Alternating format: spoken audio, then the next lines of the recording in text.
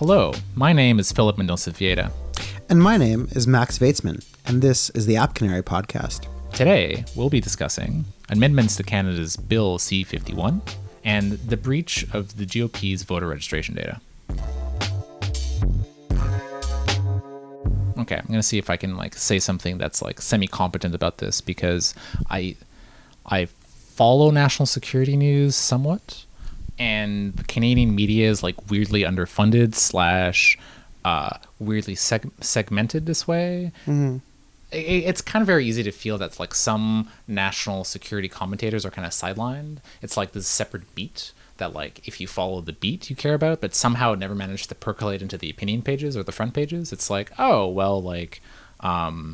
Justin Ling Advice occasionally writes for it, or what's the guy at the Globe? Colin something at the Globe. Matthew Braga sometimes writes about this as well. There's a handful of mostly dudes who write this, but it's the same 5 people over and over again. Anyways, so Bill C-51 was a Harper Harper bill. contract. So tell me in 2 tweets what the Harper Bill C-51 did. Terrorism is bad. We should loosen up civil liberties in order to prevent brown people from doing more bad things. Okay. That's pretty much it. Post 9/11, the Western world, by and large, increased police powers. And so I forget if they expired in the Canadian context, because I vaguely remember that there was a bill that we passed here in Canada post 9/11. It gives cops the ability to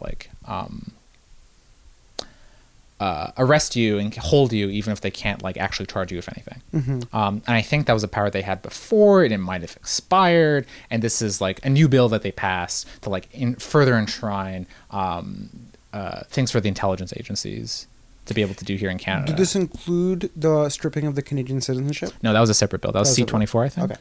So C-51 expanded police powers, and now we're rolling it back a little bit, or maybe not. So the full context is the Harper government did this in 2014, maybe, ahead of the 2015 federal election, right? Because the Conservatives are tough on crime. And tough on brown people, as 2015 turned out to be was one of their themes. And going into this, predictably, the left libertarian side was this is bad. You don't actually need to give people these powers to fight terrorism, right? So what are you guys doing? It's not even, it's worse than security theater, right? Because security theater is you stand in line, everyone wastes time, it's just a huge waste of money. But you're actually building apparatuses that enable the state to harass people, destroy dissent, to fundamentally weaken our democracy for no practical gain. Because it's not even clear that all this increased state surveillance actually stops real attacks. Because if it did stop real attacks, they would tell you about it. Yep. They would not secretly pat themselves on the back for a job well done. They would have a huge photo op about all these brown people that they stopped from killing other people, right? But it doesn't happen because they can't do it. It's really effective retroactively, and in ways of dissuading people from saying things that are anyways, that's more conspiratorial. I'm actually not sure about that argument, because one thing that it is used for a lot is when they use parallel construction to catch drug dealers and stuff. So what is parallel construction? So parallel construction is when somebody, the security services scan your emails and find that you're selling drugs over email, and then they tell the police services, which is it's a totally separate agency, but the police services, instead of getting a warrant based on the fact that our spies read your email, will basically tail you until you do something stupid and then pull you over, and lo and behold, you're a drug dealer. And then the story that they tell in court is this car was looking suspicious and I didn't single it out for any reason, but in reality they were told by the intelligence services. So it's when they use some technique that would not hold up in court because it's illegal to surveil people without a warrant. So they're surveilling you anyways, and then they find some other reason to catch you, and then that would reveal the information that they already know about you. Mm-hmm. So instead of revealing that we were surveilling this person without a warrant, they say there's a traffic stop that that happened to have all this cache of documents right out in the open where the cop could see it, and blah blah blah. So You don't actually think that the argument that I was going about like holds. I do think that a lot of people are arrested because of intelligence services doing mass surveillance. I don't think that there are a lot of terrorists. No, totally. No. Yeah. I think lots of people rolled up, but none of them, very few of them are terrorists. Yes, but I would say that they don't care about that as much. Because they get to arrest lots of people. Yeah, they get to like do the thing that they're doing, right? So C51, 2014, 2015-ish. I mean, the NDP came out and they're like, let's just get rid of this.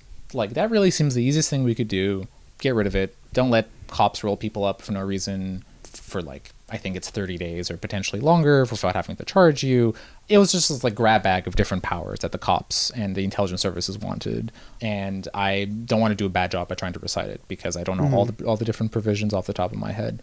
So the NDP was like, let's get rid of this, guys. And then the Liberal Party is like, well, you know, we're afraid of looking soft on crime. So we're not going to, we don't want to have that discussion. So we're just going to say that we're going to preserve the status quo, but like get rid of the bad parts, right? So it's like, you know, insert larger criticism here of the Canadian Liberal Party being like conservatism of a good face, right? With positive vibes. And so they won the election, as we all know. And now finally, like 2017, they're rolling out like their updates to Bill C-51, the things that they had promised that they would do. They said that they would soften it up. And they release another grab bag of things that like edits the act and like provides certain funding and reshuffles how the agency is supposed to work. And so amongst the provisions that they have is they've defined what kind of offensive role the intelligence services can take. So the use case being promoted here is that like Russian hackers are attacking the Bank of Canada or something, or election services, and we know how to stop them if only we counter-hack them, right? And so now they're entitled to counter-hack, which is something they were not able to do before. This seems like a bad idea. What do you think that intelligence services should be allowed to do offensively? It doesn't seem like the kind of thing that they should be able to freelance. And by freelance, I mean like you turn around and before you know it, they've been like engaging this vast industrial phishing scheme where they've been like hoovering up all the emails of all foreign national. Well, they already are hoovering everything up, right? Like I see as two possible things that you can do, and one which is that you hoover everything, and the other is that you place implants on specific high value targets. Right. And let's say in my ideal utopia, all police are replaced with social workers. I'm not sure if you can replace all intelligence services also with social workers, because you're on this. You're playing on a global stage, and I mean these are different criticisms, right? No, but hear me out. I think that there is something to be said that while it is wrong for intelligence services to have these like vast troves of data about everybody, may be a good idea. Like if you believe that spying is something that a nation is, like, if not morally, in like practical terms, has to do, it may be the best solution to just have your intelligence services try their damnness to like have an implant in like Angela Merkel's office, but not scoop up the communications of every German citizen. So my counter to that is that it skews their incentives, right? Because then in order for that to be effective at all, they have to hoard vulnerabilities. Right? Because like they need to be sitting on zero day that they can deploy. If not, like, I mean, granted, a lot of it could just be straight up social engineering, which does not require elaborate. Yeah, phishing. You don't need ODay. Fine, but like somewhere in that toolkit, they're gonna have ODay.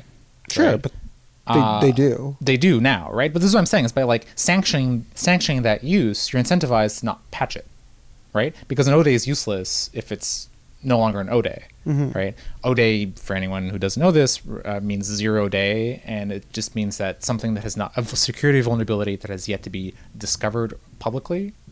So basically, if you find a flaw yourself that no one else knows about, that's, there have been 0 days since it's been discovered.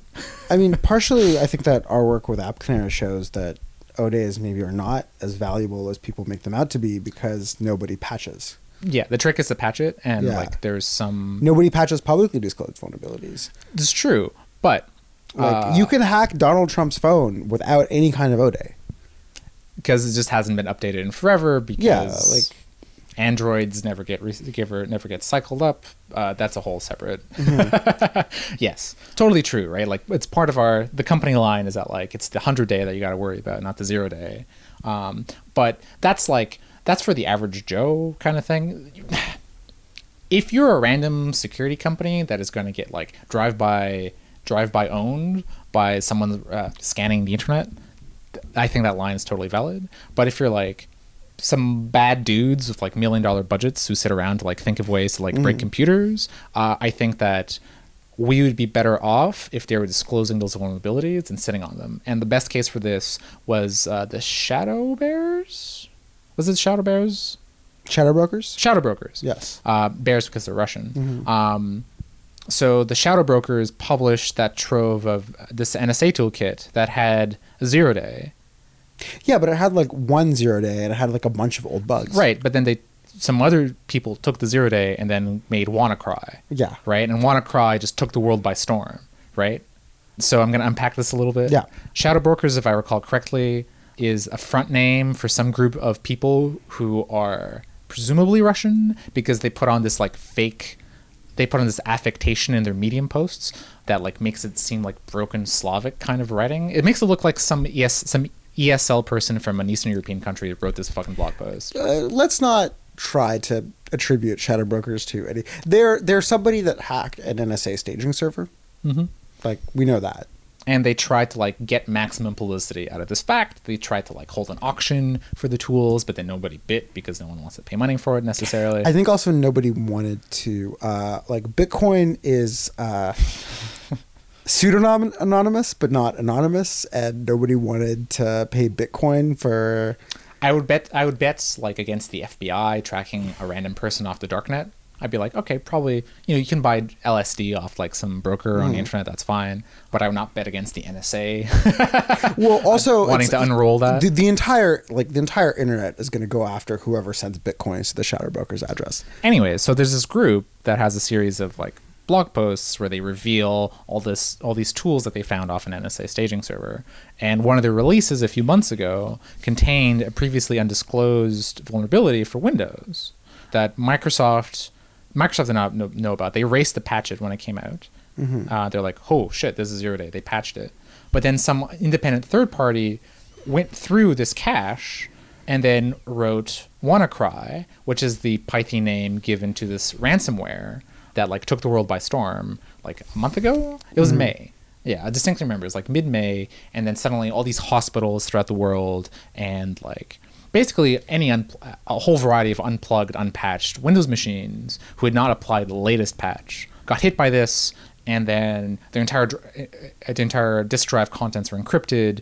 In exchange for Bitcoin, they would send you the key, right? And so this is an example of like you're incentivized to hold these 0-days that could actually be highly destructive. When actually, if we're talking about like defending Canada, defending Western civilization, you want to be patching these things. I think like enabling offensive capabilities creates a vast disincentive to actually like upping your defense. It'd be much cooler if you had these people like spending all this time and effort like fixing things. So I don't remember the numbers exactly, and I agree with you philosophically. In practice, so there was this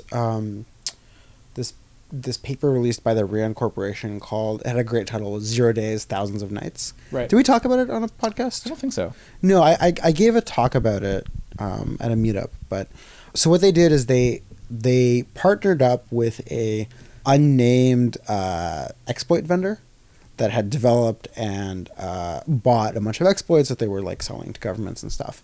And they basically got access to their entire like Git repository with full history, which allowed them to do a bunch of analysis, such as like they would see when a vulnerability would be discovered, and then how long it took these people to write the exploit. They could see like the effectiveness of individual security researchers. Like there was one person that was just like pumping out exploits constantly. There was definitely like a 10x exploit engineer on their team. Right. And one of the things that they looked at is they looked at these exploits and they wanted to see they looked at the vulnerabilities and they wanted to see have any of them been discovered by another third party. And that report, like I don't remember the exact statistics, but that report definitely came to the conclusion that if you have a bunch of ODE, the probability that someone else will find it is actually pretty low. Yeah. which is unfortunate because if it's high, then that would, I mean, it like you're incentivized to hold it. You can just hold on to it because the odds of someone else taking advantage of it are so low that like, and in fact, these things age well, right? Like they'll. Yeah, I don't remember. They had like they calculated the half-life of vulnerability. So basically what happens is there's like. It was measured in years too, right? Yeah, it was like pretty long. I think that what happens is like, I think you have like something like a 5% yearly churn. It's pretty good inventory wise. Yeah. So this is going back to what you're saying is I think that like if we allow our intelligence services offensive capability while limiting their massive passive data collection capabilities, I think that's a way of, allowing our intelligence services to like, fulfill their mandate of spying on people without compromising the security of normal people. Because if they're ODA, they're being held on to do like one targeted attack. Is that so bad? So I think, as I understand it, your argument here is that in practice, it doesn't matter that they found ODE because the odds that some other group that found the exact same vulnerability are so low that in practice, hoarding vulnerabilities will not affect you because if you get owned, it'll be through some other vulnerability that they found independently. Or, I mean, in the case of WannaCry, right? Like the NSA hoarding this vulnerability was only bad because they were incompetent enough to get hacked by the shadow brokers. Yeah, I could see that. I could see that in practical terms. I think that is an effective counter-argument. Like, well, in practice, these are things that no one takes advantage of these. So you're not going to, you being patched through this ODE that CSIS found is not really going to affect anything because CSIS is the only group that has it. Yeah. Yeah. Not because they're so hard to find. I guess there's a lot of ODE, but I think it's sparse in that like the ODE that I find and the ODE that you find is going to be different. Yeah, totally. Yeah. I mean, we found this like back in our security auditing days, right? Like you would find different bugs than I would find, et cetera. Yeah. I guess the attack surface is so vast that the odds of you finding the same hole are so tiny. Yeah, especially if you're like, if your target is like literally every piece of software. Right. Okay. So maybe them being allowed to engage offensively is not like the worst thing compared to like their massive data collection. I mean, I would like it if that was a trade-off that we actually like as a society agreed on. Okay. So in exchange for you to like go hog wild and fish like the German finance minister, please stop surveilling everyone. You got to turn off that data center in the desert. Interesting. I mean, so one of the other components that they came up with is they are the liberals recognize that some kinds of dissent are like democratically valid, and so they added a provision. One of the things that they changed in C-51 is they added a provision for I think the gist of it is if you are engaged in, quote, democratic activities like dissent or artistic expression, there should be a new set of safeguards to prevent your data that is picked up on you while you're engaging in those activities from being shared across every other government agency. So in theory, I guess, there's supposed to be some kind of safeguard for like coding surveillance that happened while you were protesting.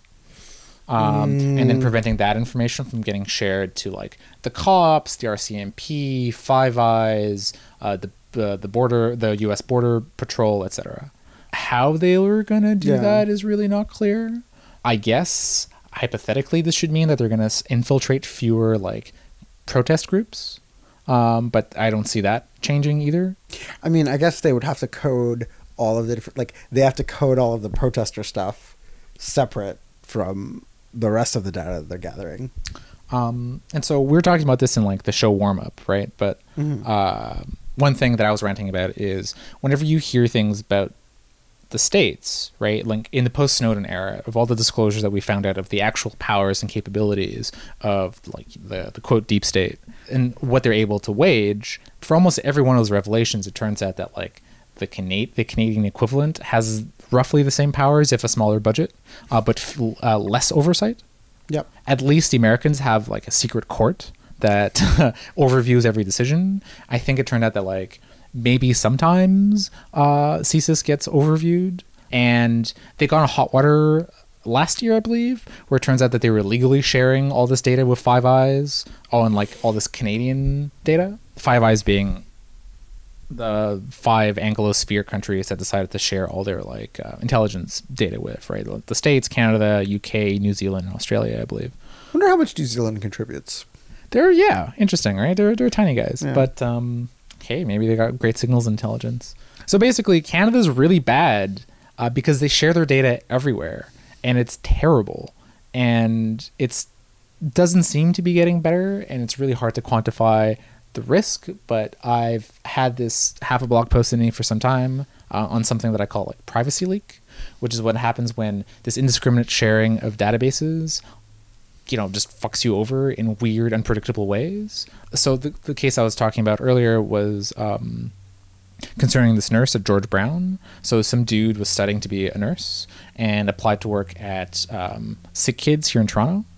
And when it came time around to do a background search, it turned out that at some point, this guy's roommate 5 years ago had been a drug dealer.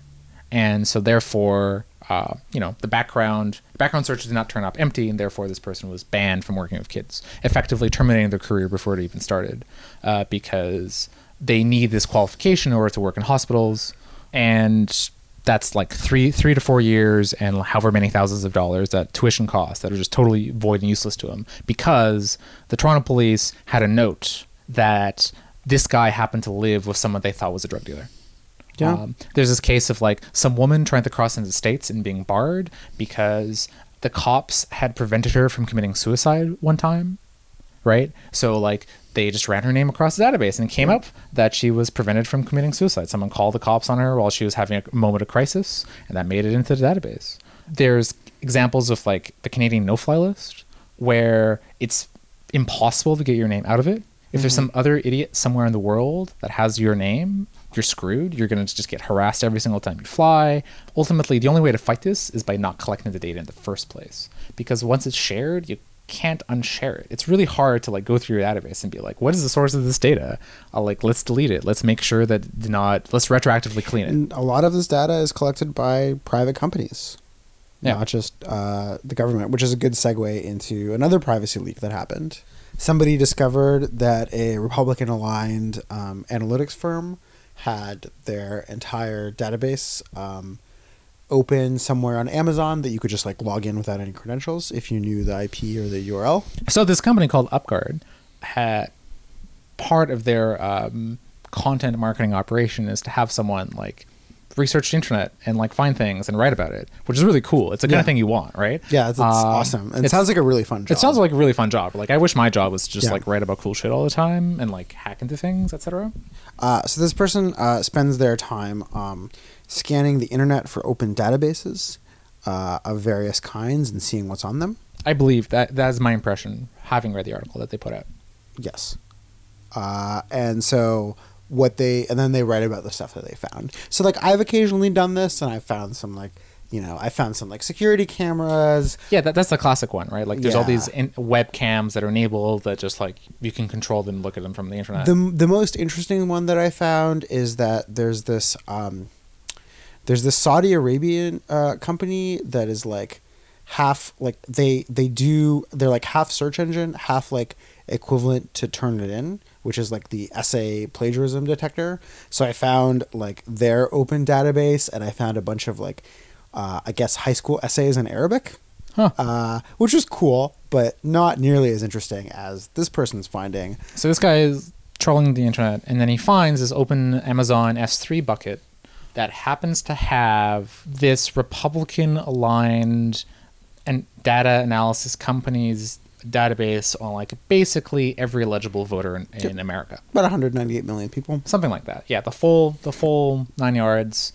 a terabyte worth of data, and like something like 50 columns on this database, or 100 columns or something like that. Some like a lot of fine-grained detailed information about every eligible voter that they know about, and this is effectively the nuts and bolts of the GOP's data operation. It's the thing that elected Trump?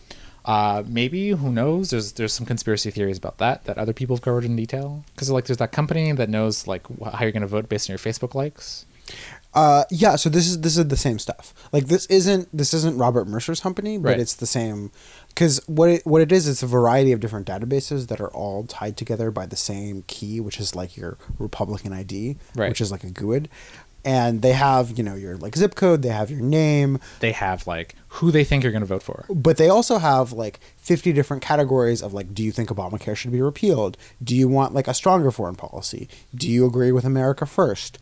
And it's like, gets like super fine grained. It's like, it might even be like, how do you feel about the Ukraine question? Right. And so there's just, this thing was just sitting there, this open S3 bucket, guy found it. He's like, this is bad. Yep. This has like, they look themselves up in the database and they're like, this is accurate. Yeah, this is how I feel about the issues. This is how I feel about these issues. And it's kind of creepy because it's this like huge privacy leak. Yeah, it's almost everyone in America over the age of 18, right? So what I wanted to ask you about is, so the way that this database scores how you feel about the issues is a predictive model. Like they obviously can't say for every American whether they filled out a survey about how they feel about America first. But what they do is they take the survey data and try to correlate it and try to guess how you feel about issues. So the context for this is that when Max found this article, and then he sent it to me, I believe, and then he posted this thing, and I was just like unsurprised. Mm-hmm. You didn't feel that it was that important because you could get as much from your zip code and age. Well, so the particular bit of text that was highlighted, Mm-hmm. I think it was like, when we looked through, we looked ourselves up, and then it predicted accurately who they were going to vote for, right? And my point behind this is that like you can get 80% of the way there by just knowing your age and zip code. Yeah. This thing is going to have your like Facebook likes and your Twitter follow graph and a bunch of other stuff in it too, right? Right, but like I don't have like deep expertise with this. I have some like passing familiarity of like how these things work because like in 2014, I myself built a political voting CRM for a Toronto municipal campaign. So we collected information on like hundreds of thousands of eligible Toronto voters. The Toronto municipal campaign is actually the largest election in Canada because we don't elect presidents here, right? We elect individual MPs. And so in terms of like someone caring about individual voters, the largest election you'll have is from individual ridings, which max out at like 150,000 people, sorry. Whereas like congressional districts in the States are usually about 600,000 people. How big was your database? It was like a few gigs maybe. No, it was larger than that. No, I mean like how many people? Let's just ballpark it and just say like every eligible voter. I'm just curious about like in your experience with building these kinds of things, like were you doing predictive modeling at all? Well, so I never had the time to actually advance into predictive modeling, right? Because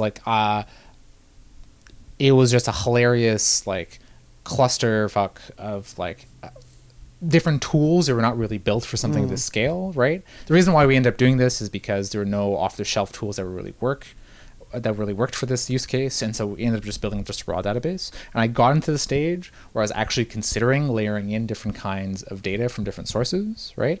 And so in Canada, funnily enough, our privacy laws are too strong to actually make the kind of database that you have easily accessible in the States be cheap. So you can do this if you have a ton of money. But we also have like very strict financing limits in Canadian elections. So we didn't have the money to buy into the databases that would have made like interesting analyses.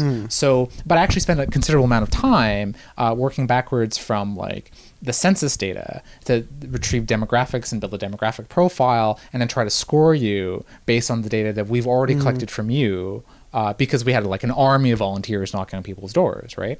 And so I have a passing familiarity of how this stuff would work and how it would function. And I was a little blasé about the nature of this stuff because a lot of this is like demographically determined, it turns out. Like we've effectively geographically segregated ourselves such that we only live in areas of people who are like-minded. And so I can tell you, Max, that like as a guy under the age of 30 with your postal code, it's almost, the probability of you voting for this particular party is like a lot higher than probability based on everyone else, just because this is where all the votes are collected. If you work backwards from election results from the last election based on like your census area, I can build a really trivial, crappy statistical model on like which way you're likely to lean. Yeah, but if you're scored on like 50 different questions, like you're starting to get like bigger than the than the number of Oh. eligible voters, right? Like 2 to the 50 is a lot. Yeah, totally. No. There's like a lot of individual bits. Yeah. But I guess I'm blasé, not that like this data isn't scary. I'm blasé in that like you can get there most of the way with a lot less data. Like you should still be like freaked out about it. Yes. I'm not like don't be freaked out about it, but it's more like your date of birth and your postal code is already uniquely identifying. Yeah, There is no one else in your postal code with your date of birth. right. But That's like good for 98% of people. Yeah, that is very true. Right, so like that's already enough to finger you. If I know what day you were born on, and I know like probably even the first 3 letters, it's probably like a high probability that it's you individually. Because we can go into how like Canadian postal codes work, because I looked that up in order to like do this kind of stuff. But yeah, so in the United States, there's a large variety of like survey data and demographic data and like ad analytics data that are not available for sale or very expensive for sale in Canada, that are very cheap in the States. And so Are they expensive in Canada because of our privacy laws? partly because of that, partly because of low density. It just the privacy law thing doesn't make sense to me. Like why? Like something's either legal or legal, not more expensive because of laws. It's just less aggressively collected, is my understanding. So it takes more work to like gather the There are stuff fewer together. customers for it. Okay. Because like you're limited in how you can use the data more accurately, etc. And so what happens, what you can buy as a prepackage from an ad analytics provider is saying people from these postal codes with this range of income, with these like demographic characteristics of these ages, have bought this product. Right, they have lots of data like that are semi-anonymized, and so you can take for like all sorts of different products, for all sorts of different preferences. You can probably buy information on individual surveys where they like, okay, for this people of these characteristics tend to have these preferences, and so you can build all of that and correlate them with other attributes. So the way that they find this is that they know where you live, they know how old you are, right? Because that's basically public information. They know what people like you are statistically likely to like, / potentially they've correlated you to some, I mean, game over if they can correlate your name to your Facebook profile, because like any amount of information to get out of that just like automatically builds like so much more fine-grained detail. And so partially, so these statistical models, my understanding is a lot of them work on like collating all these different databases that have different kinds of like demographic information that are correlatable, and then you can drive inferences from this, or like this broad pseudonymous, like semi-anonymous like data that like is just like widely available and cheap in the United States. And so my blasé attitude is just like you can get most of the way there pretty easily. It's like definitely bad. It definitely represents like a lot of money that got poured into this, but in the grand scheme of things, it's like, yeah, it's really easy to find out a lot about you, I guess. I guess that's the takeaway from that. The weirdest part of that article, and this was totally a throwaway sentence that the article said, by the way, we also found this just text file that contained the text of a bunch of Reddit comments in the same trove of data. That's the one that I think is really interesting. Like actually tracking people down to the Reddit comments? Maybe it was like Reddit comments that were seeded by like the same team. Like, I don't know what this analytics firm had with a ton of Reddit comments, but I feel like those comments were probably meaningful. Interesting. Yeah. Yeah, there's a lot of things you can work backwards for it. I mean, these things will like influence field operations. So at the end of the day, when like it's election day, there's very little science on how elections work, because you can't have like, it's very hard to build experiments. So there's a lot of like after the fact, like thinking through it. But basically the stance that it seems people really operate on is you can't really convince anyone. The point of an election is to identify people who already like you and then convince them to go vote for you. Or as the like the Donald Trump team strategy included, and they were like public about this, identify people who don't like you and convince them to stay home. Yeah, exactly. It's very easy to go into like illegal territory if you adopt that strategy, because they're very strong, and varies in the States. In Canada, there are very strong laws against like, you can't give false information, for instance. Well, I mean, yeah, the classic like rat fucking technique is you poster you poster neighborhoods that are going to vote against you with posters saying like "Go vote," and then the day after the actual election. But I mean, it's like, it's not. I mean, I've joked about this concerning my relatives, right? Be like, if you have old people in your life, right, you should just, next time you have like Thanksgiving, you should be like, yeah, Uncle John, like the government is just, what's the point even of participating in a democracy? Like, why vote? Your vote's just wasted. And, it's really just like, you just better suited to staying home on election day. And so very similarly, if you're like a left-leaning organization or left-leaning campaign, you could probably just identify everyone who's old in your district and like, just like grab swag from your opponent and just like be rude to their faces. You could just like flyer them, being like, what's the point in voting anyways? Wouldn't you rather see your grandchildren? There's a lot of stuff that like, with that 80% demographic data, like gets you 80% of the way there. If you had the resources to rat fuck someone, you could probably engage in this kind of shit. So like in Canadian elections, everyone's just starved for resources. But since the Georgia 6th congressional district election just happened yesterday, which dates us exactly in what moment of time, but they spent $50 million total for this one congressional district.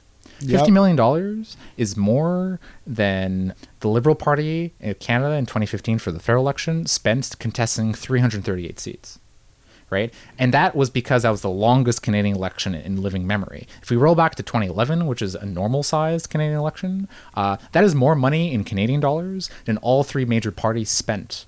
In 50 million Canadian dollars, you mean, or 50 million US in Canadian? Converted to Canadian dollars. That is about the same amount of money that the Conservatives, the Liberals, and the NDP spent combined federally. So like that gives you like a difference in the order of magnitude. Yeah, I mean it's because there's like a lot more dark money, and like if your opponent, if your opponent is spending an order of magnitude more than you have to start. Well, I think that the takeaway from that is that Americans love democracy. And they hate voting. They hate voting. They never do it. Most of them don't. But they love democracy. Yeah. There was a point I was driving towards with this because of the amount of money that's involved. You can drop like $1 billion. So the point of this is that like, in Canadian ops, you're kind of starved for money. But if you're blowing 50 million, if you're John Ossoff and then you have like $20 million that you're spending on this, you could probably engage in some rat fucking. You probably have some like leeway and like the most expensive race of all time to like do some like underhanded but legal things. Anyways, you don't need a lot of demographic information to pull that off.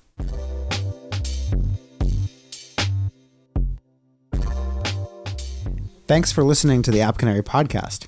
You can visit our website at podcast.appcanary.com. And my name is Max Fatesman. And my name is Philip Mendoza-Vieta. This show has been produced and edited by Katie Jensen. You too can hire her by visiting katiemariejensen.com.